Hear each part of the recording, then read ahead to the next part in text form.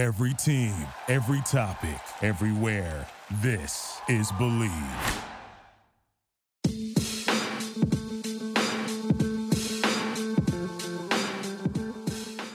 You are listening to Fangirl Sports Network's Get My Job on Blue Wire. I am your host, Tracy Sandler, and today I sit down with NFL Network's Colleen Wolfe. Colleen talks to us about balancing her week with all her various responsibilities. She gives us some great reporting tips and talks about the hard work that got us to where she is today. She also talks about a book that every woman should read, and it's a good one. So we are sponsored today by Harry's Razors, and with that, let's get to it, Fangirl Nation. Colleen, thank you so much for joining me today for Get My Job. Yes, thanks so much for having me on, Tracy. Absolutely. Colleen and I got to meet after a Thursday night football game about a month or so ago, and I was like, you've got to be on, and luckily she was kind enough to say, I'd love to be, so here we are. So there's your backstory, guys. You're welcome. The stars, they have aligned. The stars have aligned. So let's jump right in. Colleen, you do an incredible job on the NFL Network. Love watching you all the time, and of course on Thursdays for Thursday Night Football. I would like to start by knowing, when did you know you wanted to be a sports reporter? Oh my gosh. Well, this was never the plan, ever. I wanted to go into art, or there was a point where I was thinking about forensic science, and I was like a little all over the place, but art was like my main focus, and I really didn't realize that I wanted to do this until I took an internship in college, and I was like, oh, well, a radio station, that sounds like a perfect job as a college student. It sounds super fun. Like, let me see what that's all about. And from the second I opened the door and walked in there, I just knew it.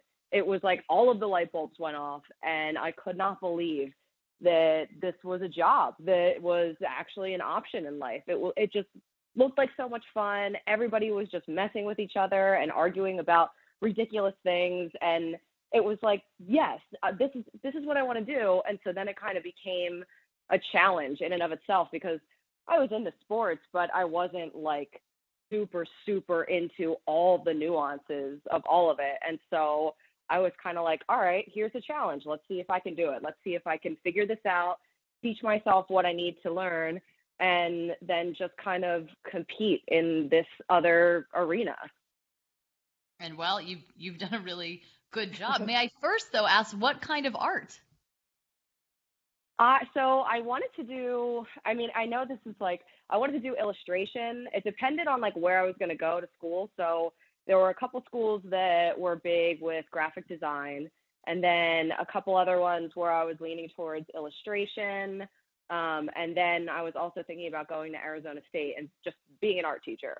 Like, art was everything to me. And so I was like, let's do that. And then completely made a left turn. Do you still draw? I sometimes do. I don't get a lot of time to do it. In the off season, I will. So I have like a sketchbook that I'll do stuff every once in a while, like if I go on vacation or if I'm on a long flight and I don't have any actual work to do. But I haven't really done anything significant in a while, and I think I've been thinking about it this summer. I want to actually do a project and like finish it. Oh, nice. All right. Well, we'll look forward to hearing about that on Get My Job Part 2. Yes. What that project is. So you're interning at the radio station. You decide you want to do that. You want to be in sports. So what was your next step towards getting there? So I did my internship at the sports radio station, and then I went to Drexel, and at Drexel, it's you work for 6 months and then you go to school for 6 months. So I did 2 other internships, so 3 total at the radio station. And then I was working with the morning show. So I was done at like 11 o'clock in the morning and sort of felt guilty about it, because all of my other friends were either in school at class or on their regular internships doing their 9 to 5 sort of gig. So I decided my second go around that I was going to do a double internship. So I worked at the radio station, the morning show, and then I'd be done at 11 and I'd go back to school and sleep for an hour. And then I would work on a It was like a local cable access television show.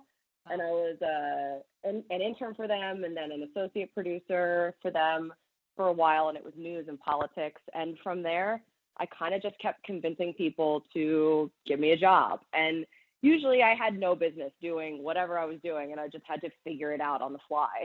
So I made the jump from the news and politics TV show to a booking producer at Comcast Sportsnet in Philly.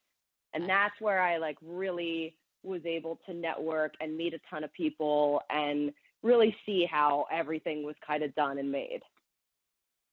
So having done various jobs behind the camera and then, of course, now being in front of the camera, how have these different experiences helped to shape you as a reporter? And if you were giving advice to someone starting in this industry, how important is it, do you believe, for them to be able to do all facets of the job?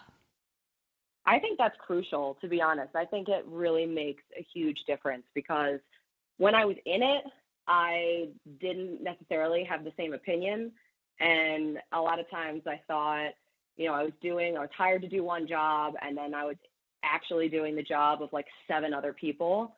And so I was like, this is unfair, blah, blah, blah. Like it's really hard to do all of those things too, and to learn on the fly and then make it all work. But ultimately, that's what ended up kind of like helping me. And really, I think that's what ended up getting me to where I am right now, because I know how to do all of like the little things. I was an editor. I built graphics. I would stack my own shows and my rundowns. I would log all my games and do all of those little things. I was a line producer, and I would build cameras.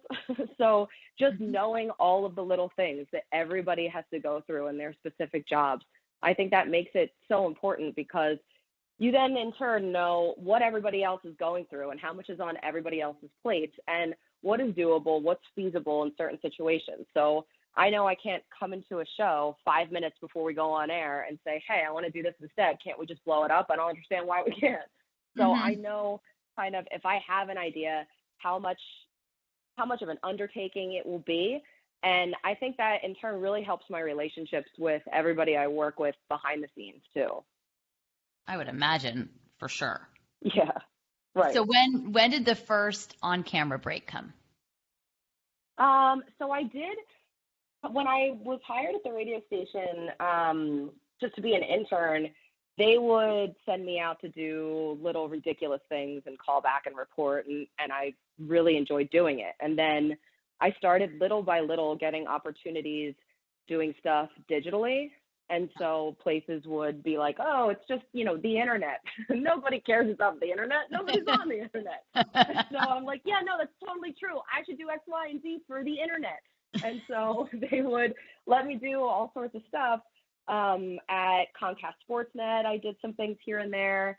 And then I think my first thing that I ever did on television specifically was like a crowd reporter, I think, for I think it was an Eagles game. It was an Eagles game that I did in Philly, and I went to a bar and got like man on the street reaction. And so it was just like, hey, what'd you think of the Eagles win? And so then I kind of had a reel of just me talking to a bunch of drunk fans and was like, what am I going to do with this?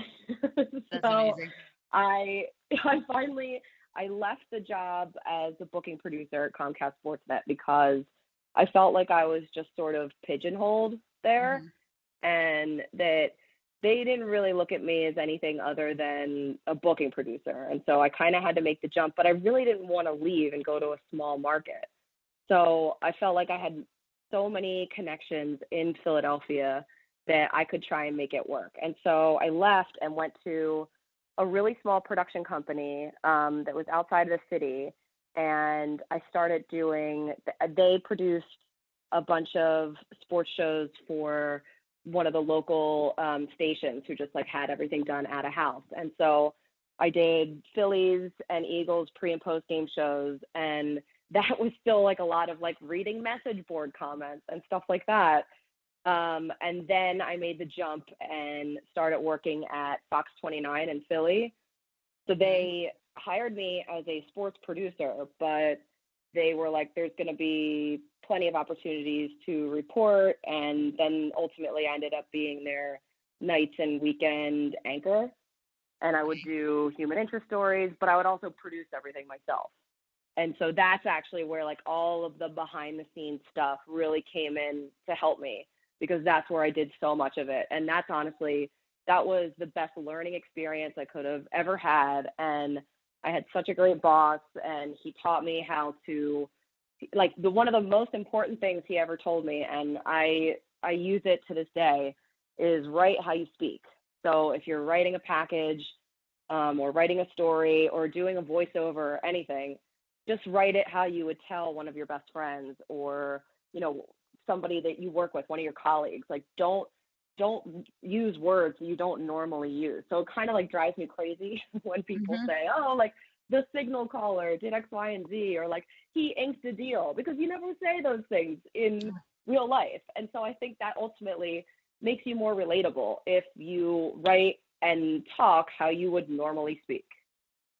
That's really good advice. It's funny too. I find myself a lot in stories referring to QB1 and sometimes I'm like, oh, does that not make sense? Like, but that's how I talk. That's what I would say. Right. So exactly. Yeah. And it's hard too, a lot of times, to like break the habit of doing it, because at first I was like, well, like, what do you mean? This doesn't sound right. This doesn't sound good. I feel like I'm using the same words over and over again.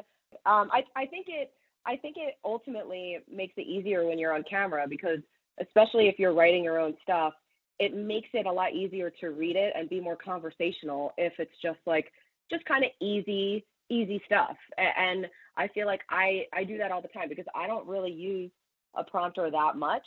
I kind of put a couple things in a prompter just so I can have it, and then I would much rather ad lib off of that. Well, I think that's where you get the best stuff, really. Right. If you can do that, I think that is where the nuggets, if you will, tend to come into play. Before we get into how you ended up at the NFL Network and doing what you're doing today, I was going to ask you, and maybe it is right what you speak, but if you could give one piece of advice to listeners who are starting a career in sports journalism, what would it be, maybe in addition to write how you speak? Well, I think that, and then also I think internships are so important. So I feel like even if it's unpaid, which all of mine were, I ended up getting so much experience and meeting so many people. And a lot of times that's what it really is all about. It's not necessarily the stuff that you're physically doing when you're at an internship, because a lot of times it's, you know, you're grabbing coffee for somebody, or you're logging games, or you're doing things that sometimes feel tedious, but it's more about the relationships that you build, because it's such a small industry that you end up working and meeting the same people over and over again throughout your career. So those relationships are ones that you really need to foster and keep in touch with people, because a lot of times things break. And I always think too, being patient is so important, because I am not good at it. I am like the most impatient person in the world. So for me, that was the hardest thing that I had to do through everything, was be patient and wait for something to break. And every time I kind of got to the point where I felt like I couldn't do it anymore and that I wasn't going anywhere, something would happen and something would change and something would go right. So it's kind of just like sticking it out and working really hard, and hopefully somebody will notice. So when did the call come from the NFL Network? How did that come about? So I actually was going to quit TV, and I was at a place at the beginning of the year. It was like a couple days after New Year's. I was kind of fed up with where I was, and I felt like I just wasn't moving in any general direction. I was just kind of stuck. So I told myself, if I wasn't somewhere that I wanted to be, or somewhere new or somewhere different by December 31st of that year, then I had to move on and do something else. So I started to kind of go into my succession plan, and I started a business with one of the photographers I worked with at Fox 29, this guy Bill Rohr, who's amazingly talented. And so we started shooting weddings for people and doing like really fun little wedding videos. And we did like 5 weddings. And I bought a house with my husband, our first house in Philly, and was kind of like, okay, well, this is probably going to be the direction we're going in. So like, let's put some roots down and just like chill here in Philly. And that was in April that we bought the house. And by May, NFL called and they wanted me to come out and audition for this new thing that they were starting out. It was a digital opportunity, but it was called NFL Now, and it was supposed to be like on-demand content for whatever teams or players that you were a fan of. So I was like, you want to fly me out to LA to audition for NFL Network? Yes, sure. Sign me up. I had never been to LA before either. So I was like, this is amazing. I'm going to California. And I ended up doing the audition, and right after I finished, I texted my husband, and I was like, well, I bombed that. Like, let's go to the beach and just make the most of this. And I ended up getting the job. And it was only a 1-year contract that I signed. So that's like a real flyer. And my husband at the time he's also in sports media. And so he had a show in Philly, and it was just kind of really a roll of the dice to have both of us kind of get up and move out to Cali on a 1-year deal. Like, I didn't know if I was going to like NFL. I didn't know if they were going to like me. I didn't know what the situation was going to be. And so my husband and I were bi-coastal for the first 2 years that I worked at NFL. And obviously it ended up working out with everything in general. My husband moved out here, and now this is my 6th season with the NFL, and I can't even believe it. Wow, that's amazing. That really is incredible. Yeah.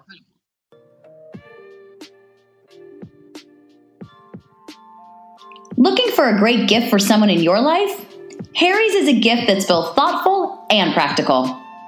Listeners on this show can get $5 off any Harry's shave set by heading to harrys.com/bluewire. Free shipping ends on December 16th, so act now. It's a great deal for you and for him. Holiday sets start at just $20. That's within Secret Santa limits. And Harry's blade refills are as low as $2 each, so your guy will save money over time. It comes ready to gift in a handsome holiday gift box, and your gift gives back. 1% of each sale will be donated to charitable organizations.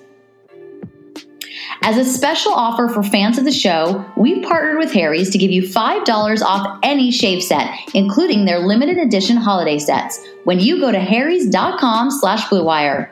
Plus, you'll get free shipping. Each Harry's shaving set comes with a weighted handle with an option to engrave, 5-blade razor cartridges, foaming shave gel for a rich lather, travel cover to protect your blades, all packaged in a handsome holiday gift box. Free shipping ends on December 16th, so act now. Just go to harrys.com/bluewire. That's harrys.com/bluewire.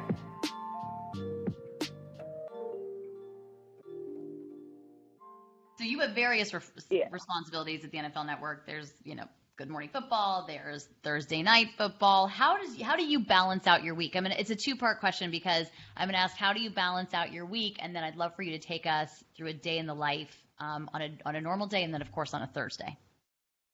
Okay. Balance, man. I have no idea. It is during the season. I just usually feel like a tornado that is just kind of blowing through whatever city I'm in, whatever state I'm in. And I it's just like treading water.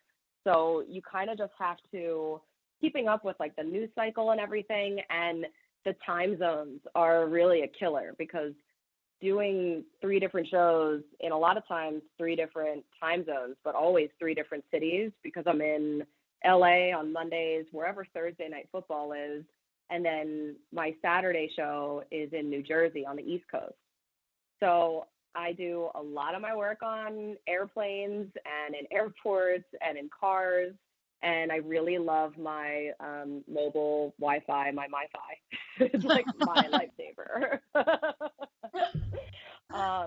But it's, I think that the hardest thing about the schedule and the season for me is just time management and prioritizing what needs to be done, what can wait, what I have to like be on top of in that very moment. And I'm a perfectionist and I'm an over preparer. So it was really hard for me to kind of grasp with the fact that I wasn't going to be able to prepare the way that I wanted to prepare for every single show. And that at some point I was going to have to go to bed. And at some point, like, I can't just have 2 hours of sleep. And, you know, at some point you just have to go with whatever you have and then see what happens. And so that was something that was really eye-opening for me, because it's something that I don't necessarily feel that comfortable with, because I really love to like dive into different rabbit holes, and I enjoy that part of the job, and I enjoy researching for shows. And so just kind of letting off of that and not having that amount of control for myself was something that was difficult, but it was also a learning experience. And so the season for me, it gets easier as the season goes on, because, you know, I only have 2 more Thursday night footballs. I only have 3 more Monday shows. And then things kind of like slow down, even though they get more intense with the playoffs. So that's kind of one of the nice things about how the season starts, because I think if it was in reverse, that would be really difficult. Yes, I think that's true. That makes sense. So if we're doing a day in the life, I guess we should do a Monday, a Thursday, and a Saturday. Is that too much day in the life? No.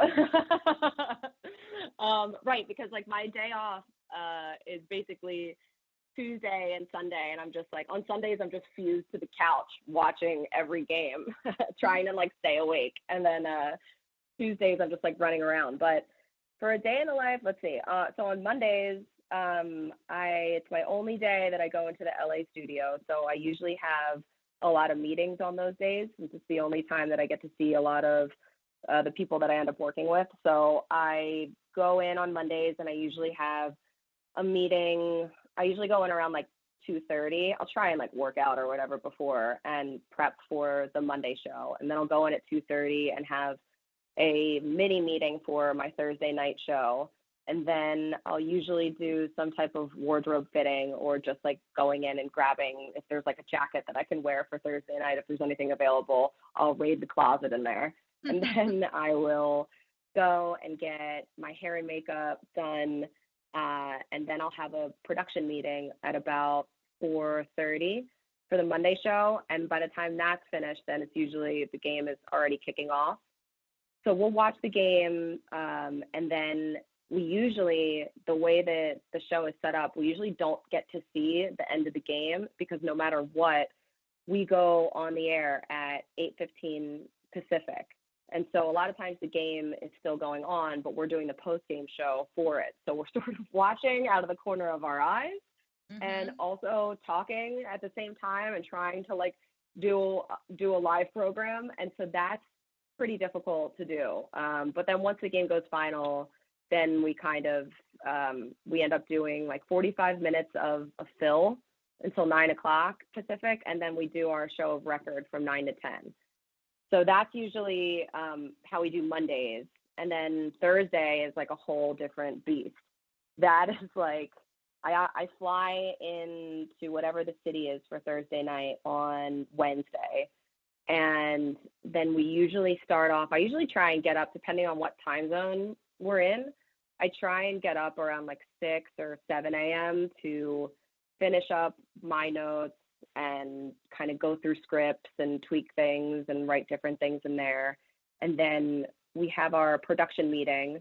So we'll have Joe Thomas and Michael Irvin and Steve Smith, and then all of our producers on the show will meet up around 10 a.m.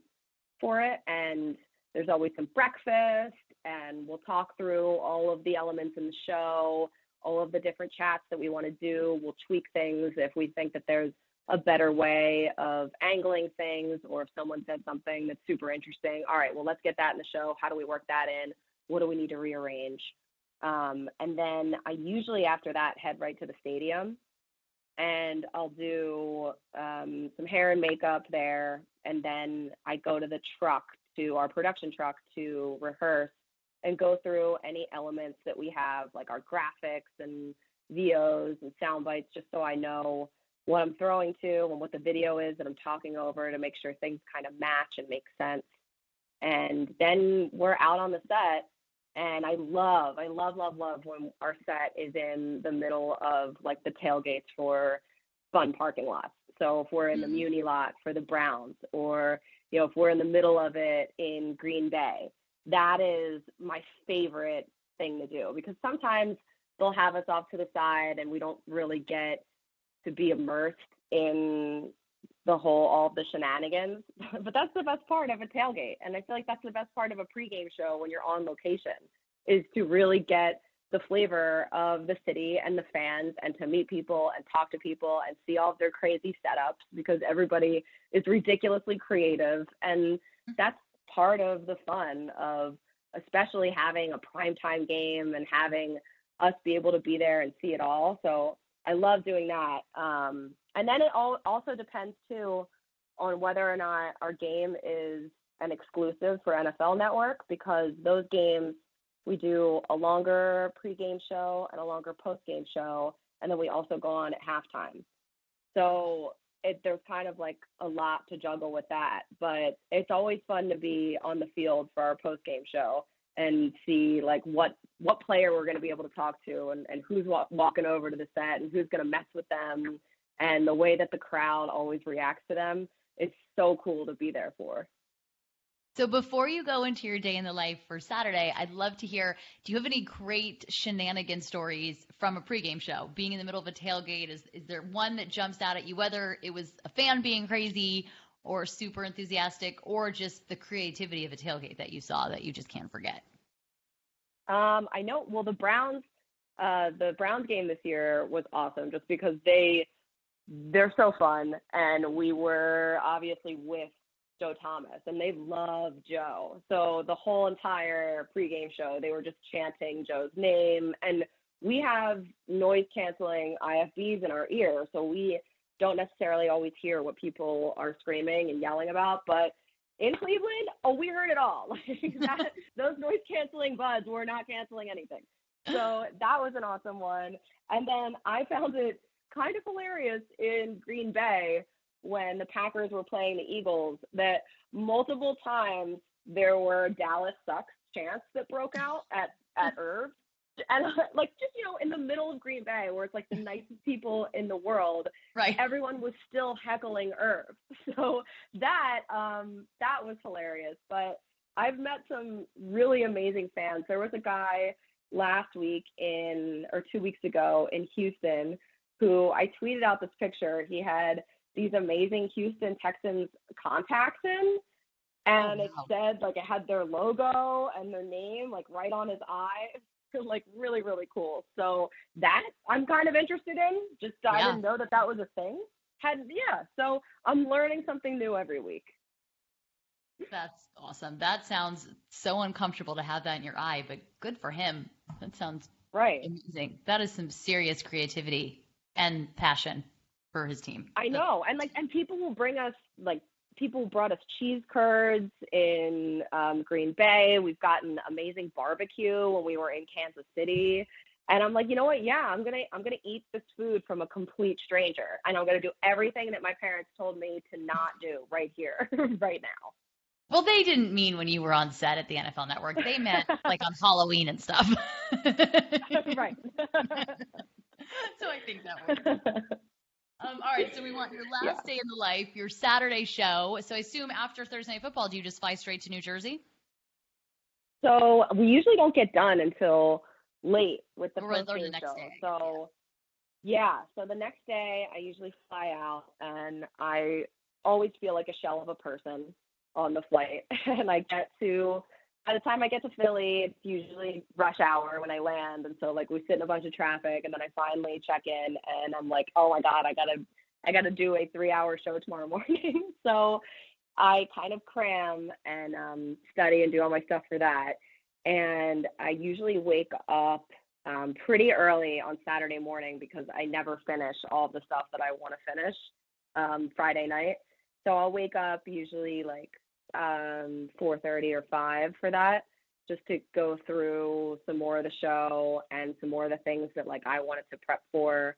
And then I usually head over to the studio around 6:30 in the morning, and we have a little production meeting before the show, but more so we kind of just sit around and chop it up. So we'll just like, everybody like sits and has like donuts and coffee and just chats about their week, and messes with each other. And then we're usually on set and ready to go. And that show is so much fun because the studio is absolutely gorgeous at NFL Films. I love it. And the people that I do the show with are like family. And that's the case with so many of the shows I do, but really for that one, because I've been doing that show the longest out of any of the shows I do. And so it's with Mike Garafolo and Michael Robinson. And now this year we have D'Angelo Hall and Sean O'Hara. D'Angelo Hall is usually always on. And then Sean O'Hara has been kind of mixing in with us because Mike Robb has been calling some games, some Conference USA games.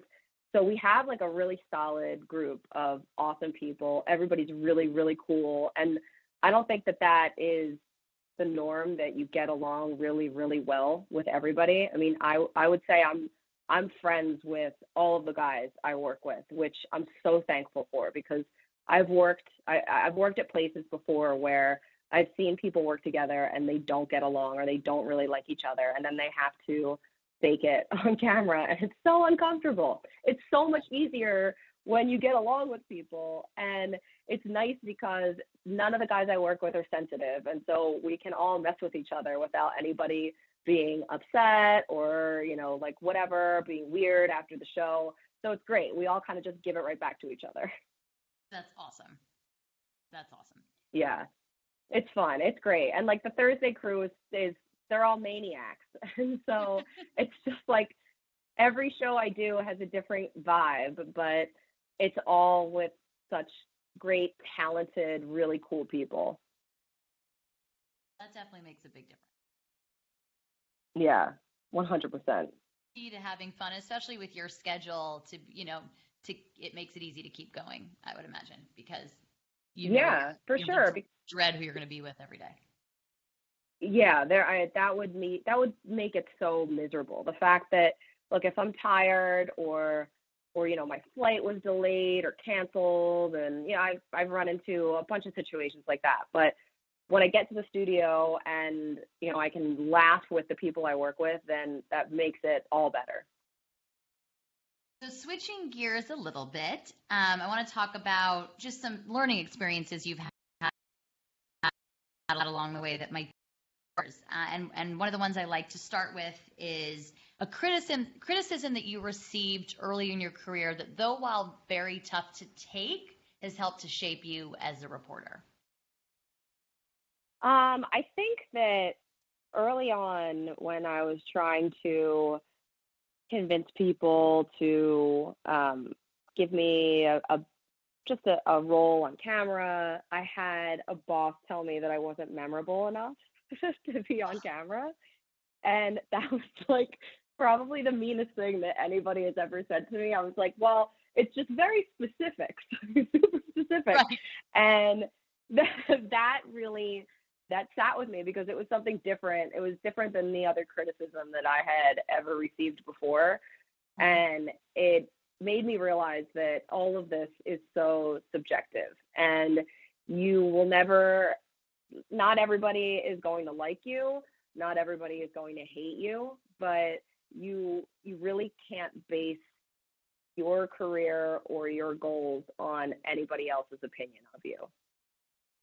And so when your boss said that, was your response just like, okay, thank you, and then you move on, or was it hard to I think my face got that like white hot feeling when you feel like you're either going to start like screaming or you're going to pass out. Right. Fair. So I think I blacked out when he said that. It was during a review, and I thought that I was going to get a great review, and it was the complete opposite. And I remember just like going back to my desk and being like, what the hell am I doing with my life right now? Well, that's understandable. That's really a terrible thing. I bet that boss is particularly feels particularly silly on Mondays, Thursdays, and Saturdays, if not every other day of the week. But in fact, you're so memorable, they've decided to put you on the air. They've been 3 shows. That's how memorable you are. I hope he remembers that. How's that? But yeah, I realized that everybody's going to have their own opinion about things. And there is, especially in our business, there's so much turnover in the people that, a lot of times, the people that make the decisions. I mean, before I got to NFL, the places that I worked, there were just new program directors and new bosses all the time. And so you just never know who you're going to be paired with. And a lot of it is luck and really good timing. That makes sense. So as you look at women coming into the industry today, and this could be true actually of women or men, is there a general, I use the word mistake, and I wish I could come up with a better word, maybe misstep that you're seeing people make that you would advise against or that you wish they would not make? I think a lot of times people do go into sports maybe for the wrong reasons. So I always, whenever people ask me for advice, I always tell them to go into it for the right reasons, to make sure that you're doing it because this is what you love to do. This is what you want to do with your life. You love sports. You love to tell stories. You love to cover the game. Do it for that. Don't do it because you think it's going to make you rich or famous, because a lot of times that will never, ever happen. And even if it does for a moment, it's very fleeting. And so you have to be able to love this and do it for those reasons, because otherwise you're in it for the wrong ones. And I think there's this prevailing feeling that it's all just fun and glamour. And of course it's fun. You love what you do. But, listen to your schedule, a lot of flights, a lot of flight delays, a lot of traffic, getting up at 4:30 on Saturday morning to make sure you go through your script. That's work. That's not glamorous. It's work. Yeah. And that's the right. People do really think it's super glamorous. And while Thursdays, it really is it is a production, and that is part of the fun. But a lot of times it is crazy, the stuff that we're doing, running onto the set, I remember even we did this crazy, we dressed up for Halloween for one of the Thursday shows, and they had me, I was joking around a couple weeks before, and they were like, what are you going to be, Colleen? And I was like, I don't know, I guess I could be a wolf in sheep's clothing. And they ran with it and got me the dumpiest sheep costume ever. Had this crazy drop crotch on it. It was so awful. And I was like, this is amazing. This is awesome. And right before the show, I was we were in the desert. We were in Arizona. It was so hot. And I was in this giant wool long sleeve costume. And I'm like, does anybody have scissors? And so we're coming on the air, and right before we get on the air, basically, I'm cutting off the sleeves of the sheep costume. And I mean, we are constantly, the stuff that we do behind the scenes to make it work is a lot of times more entertaining than the actual show that we do, because it's really crazy. That sounds really funny. And also wolf in sheep's clothing. What a fantastically brilliant Halloween costume. That's so good. Thank you. Thank you so much. That's awesome. I'm really into that. I hope that you do that for multiple years, because that's so good. Yeah. There's so many I can do, Hungry Like the Wolf. There's Wolf of Wall Street. Yeah. Oh, so many good ones. Oh, your Halloween is right? So this is awesome. What has been one of the most rewarding stories that you've reported on? I think, God, there's been so many, and I think for me, because I don't get a chance to do a ton of feature stories anymore, since I'm more hosting, but there were some stories that I did when I was in Philly, and I always, whenever I met kids who were huge fans, but they were sick, I've stayed in contact with a couple families that I worked on stories with, and it's one of those things where it was hard to do those stories, but to be able to stay in contact with some of them is like, it really fills my heart. It's really a nice thing. And just to build relationships in general. And a lot of times the stories that we do bring us to people that we would normally not meet. And that is so important and so powerful, to be able to hear people's stories and then help tell them and give them a platform and a voice to be heard. And for me, that is enough. That's so rewarding to have that. Do you ever miss that part of the job? That's something that I really loved to do when I was in Philly. I loved feature stories, and I loved doing anything that was human interest related, because a lot of times, we're talking about games and specific matchups, and the human element of it and is one that we don't get a chance a lot of times to go through. And so that's why when I go down these rabbit holes of different matchups and stuff, I love different backstories. I love to hear, what happened during the week or what the history is between these two players, and try and connect those dots, because I think that's what people end up remembering. You can watch a game and it's entertaining, and the outcome, it's usually interesting. But when you know about the people that are playing the game, and things that they have gone through, or things that they've overcome, or reasons that they are connected to certain people on their team or the opposing team, that makes it infinitely more compelling. Agree. And that's one of the things we try to do at Fangirl, is really tell those stories behind the stories. And I do think that stuff stays with people. So, and it helps. I think it also helps fans root. There are times if I'm watching a game and it doesn't really matter to me which team wins, but I happen to know the backstory of a player on the team, then I'm rooting for him, and I'm rooting for the team, I'm rooting for her. And I think sorry, you can probably hear my dog barking. My fault. That's Daxter. We are a very dog-friendly podcast at Get My Job, and very dog-friendly at Fangirl Sports Network. So don't you worry about that. We are all in on dogs barking. Okay. We love dogs here. I would have a podcast where I would just talk to dogs if it weren't for the fact that it oh my God, I will be on it with you. That's great. Yes. Sit there and talk to dogs all hour. It'd be great. So actually, speaking a little bit of the story behind the story, and now we know you love dogs, so there's a fun fact. Before we move into 5 fun facts, I have one more question for you, and then we're going to go into those 5 fun facts about Colleen Wolfe.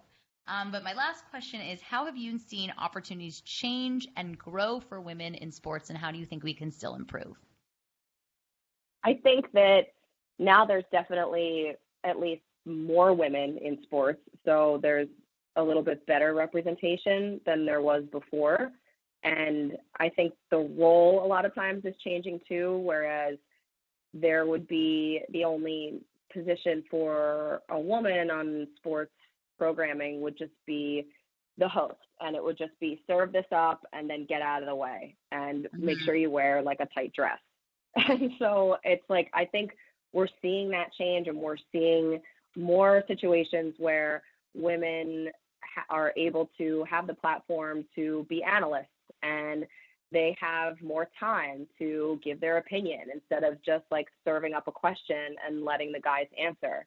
So that, I think, is a huge deal. But also I think that there aren't enough shows where there's multiple women on a show. I think that ESPN does a good job, and they have a few shows like that. But what I would like to see is more women on shows in general together, because I know all of the women that I work with, we all get along really well. And we're always like, I just wish we could actually work together. Because the only time we get to see each other is if we're at a game or, if we're at a tentpole event. And I think that's true for a lot of places. And it's obviously not just where I am, it's everywhere. And I think that it's slowly getting better and better, and more opportunities are coming about for women. And the more opportunities there are, it kind of like one begets the other, then there will be more. And I think a lot of times people don't realize what is good programming and like a good entertaining show until they see it. And so there's a lot of stuff out there that's kind of copycat, and this is the formula and this is what's been working. And so we're just going to keep doing it this way. But I think we're getting better and better at breaking the mold and trying new things. Like even with Good Morning Football that we have now, it's a more relaxed kind of show. And it's nice to see that because it's relatable. I think a lot of times if shows are too stuffy, then it's not like inviting, I don't think. And I love dressing up for Thursday nights because that is like an event. That's a thing. But I love now that we're having different shows with sort of different personalities and vibes to them. So you can do a fun, big kind of showcase show and like also have an amazing show that is more laid back. And it's like you're just hanging out with a bunch of your friends. Yes, I would agree. I would agree with that for sure. Yeah. I think that would be a very fun thing to see on the air. So I'm a big proponent of that one. So now it is time, speaking of fun, it is now time for 5 fun facts. Are you ready? Yeah, let's do it. All right. What is your favorite moment in sports? Oh, all right. Well, I get a lot of heat for being a major homer since I'm from Philly, but being at the Super Bowl for the Eagles to beat the Patriots and then be able to go down on the field and get the confetti and bring it home to my parents and my family, that was awesome. And for the Eagles to do it with Nick Foles against the Patriots was a bonus. Yeah, that's fair. That was a pretty epic football game. That is. Yeah. What is your life motto? My life motto, keep it moving. You can't dwell too much on anything, whether it's good or bad, because if it's bad, if it's something negative that happened, if it's a mistake that you made, it's not going to do you any good dwelling on it. You gotta move on and see what else is next. And if it's something good, I think enjoy it, but you can't get complacent either. I like that. Go-to workout. I hate working out.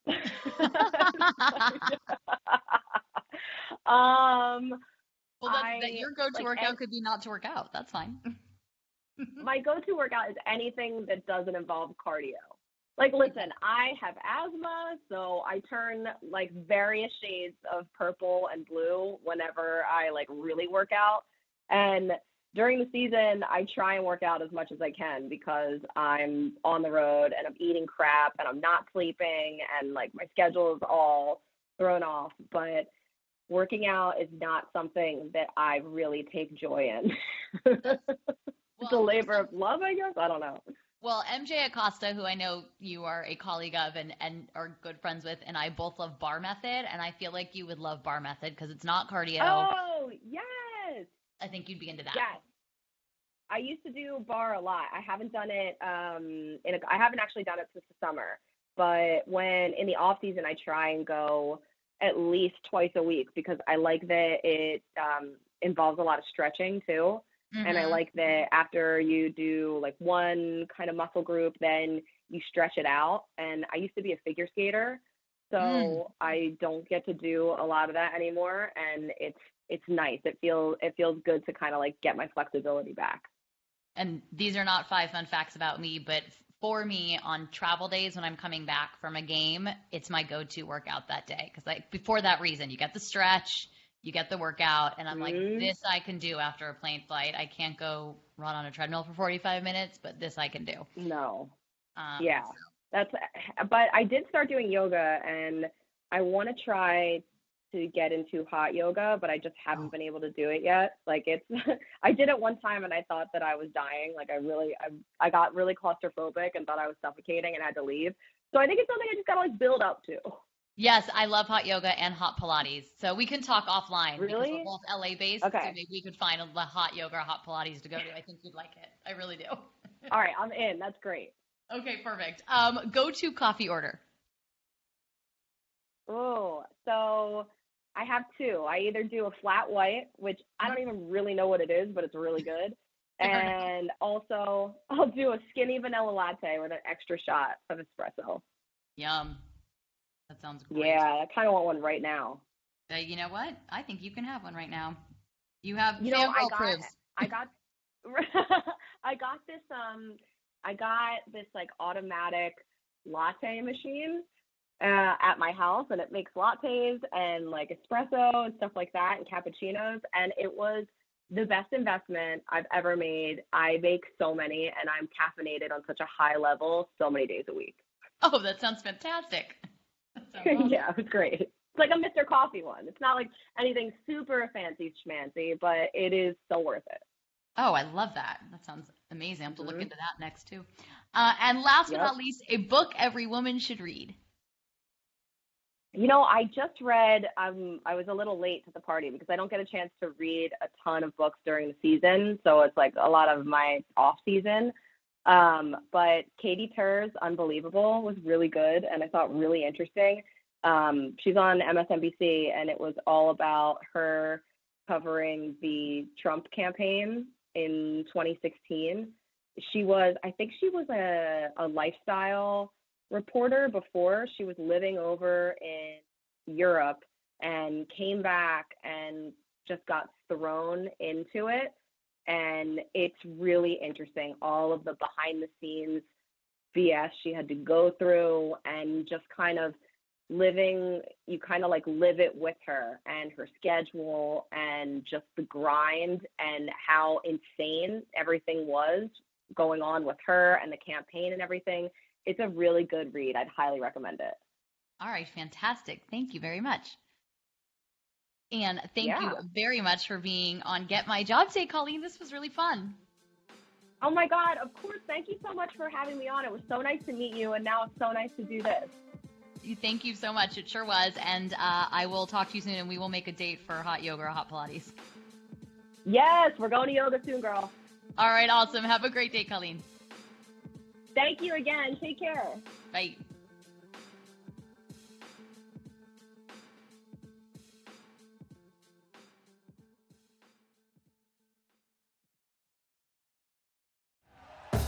Thank you for listening to Believe. You can show support to your host by subscribing to the show and giving us a 5-star rating on your preferred platform. Check us out at Believe.com and search for BLEAV on YouTube.